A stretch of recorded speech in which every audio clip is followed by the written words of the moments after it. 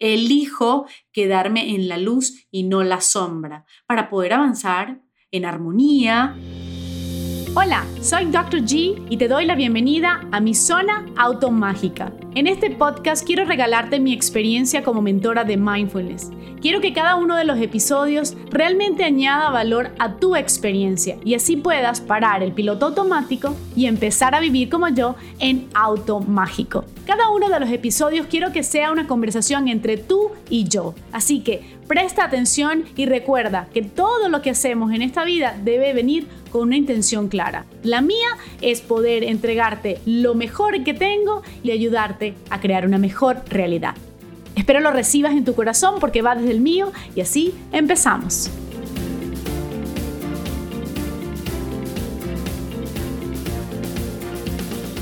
Y si sí salen las cosas como quieres.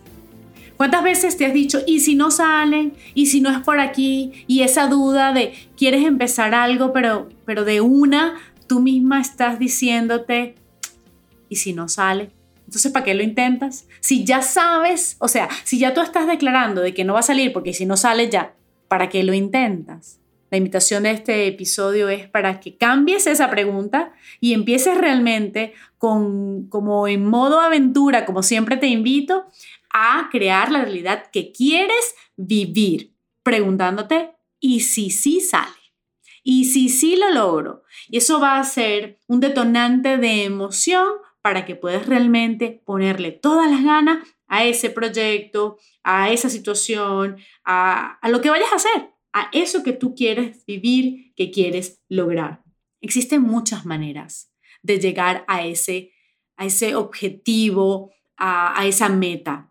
Pero yo estoy convencida de que si yo voy a invertir mi tiempo y mi energía en algo, lo hago desde el optimismo, desde la apreciación radical y desde la posibilidad de que exista algo positivo, bonito, en luz para mí. Porque sí, es verdad, cosas pasan, factores externos van a estar allí para quizás distorsionar la visión optimista que todas podamos tener, ¿vale? Pero ¿me tengo que enfocar en esas? No se trata de ser irrealista, ¿eh?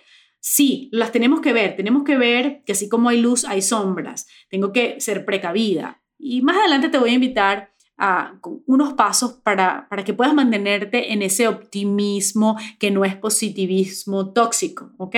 Pero es para que puedas ver que existen opciones y allí es donde yo quiero llegar. Existen opciones y hay opciones que te llevan al bienestar y hay opciones que te llevan por el malestar. ¿Cuál vas a elegir? Yo creo que tú vas a elegir la del bienestar, porque si no, no estuvieses escuchando este podcast. Entonces, si las opciones que existen están entre el bienestar y el malestar y ya tú estás segura de que vas por el bienestar, porque es lo que tú quieres para ti, entonces no tiene cabida la pregunta ¿y si no sale? Porque eso es para el malestar. Tú de ahora en adelante, cada vez que tengas un proyecto, una visión, un objetivo, te vas a preguntar ¿y si sí sale? Y empiezas entonces a conectarte con esa emoción que tú quieres vivir para poder obtener el mejor resultado mientras te disfrutas el proceso. Es decir, para mí solo existe una vía, una manera, y es la manera de la luz y del bienestar.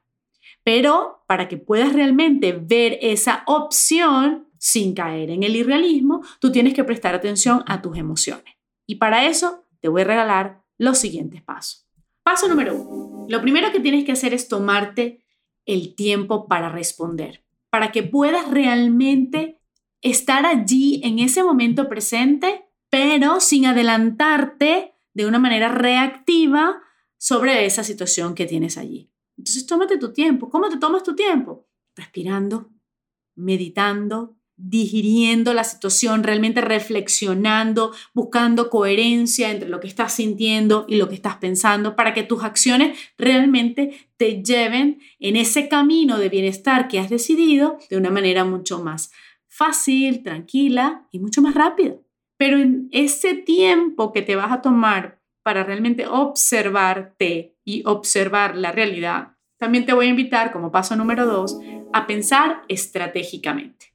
De nuevo, no se trata de ser irrealista y pensar que, bueno, y si sí todo sale bien y entonces con la euforia y el entusiasmo yo no voy a evaluar algunas desventajas, algunos factores que pudieran intervenir en ese camino. Eso se llama pensar estratégicamente. Lo veo la foto completa, pero elijo irme hacia el bienestar. Elijo quedarme en la luz y no la sombra para poder avanzar en armonía, con ganas, con entusiasmo, con alegría, a través de este camino que yo he decidido transitar.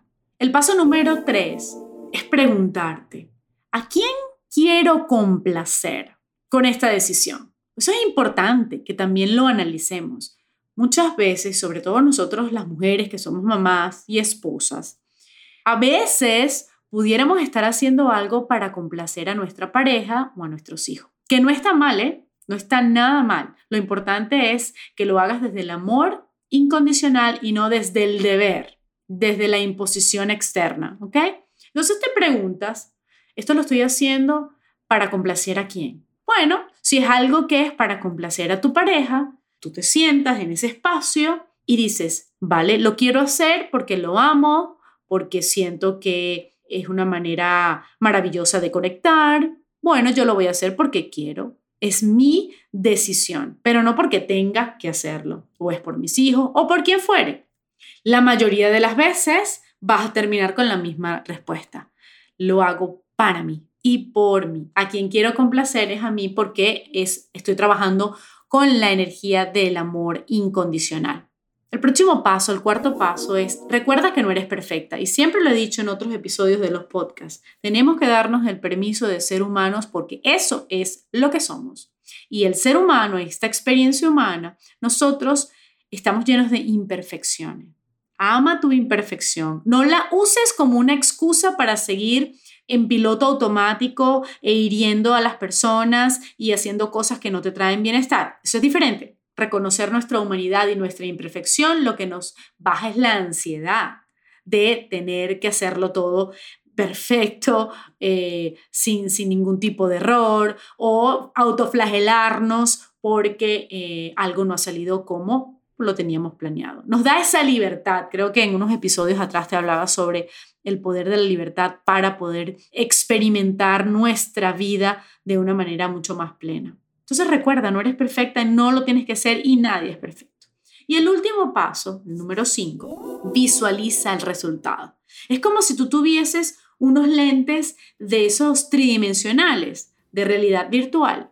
Bueno, empieza a sentir eso que quieres vivir. Empieza a agradecer de una vez, en el momento presente, aunque eso ya no esté listo ya, como si ya estuviese contigo. Ese es el poder del ECC. Realmente es el agradecer lo que aún no está con nosotros de manera tangible, pero que nuestra alma sabe que es posible para nosotros. Espero que este episodio te lleve a vivir aventuras maravillosas.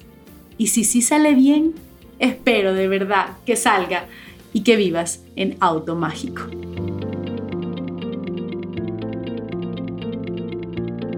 Y esto fue Zona Automágica con Dr. G. Recuerda, deja de vivir en automático y empieza a vivir en auto mágico.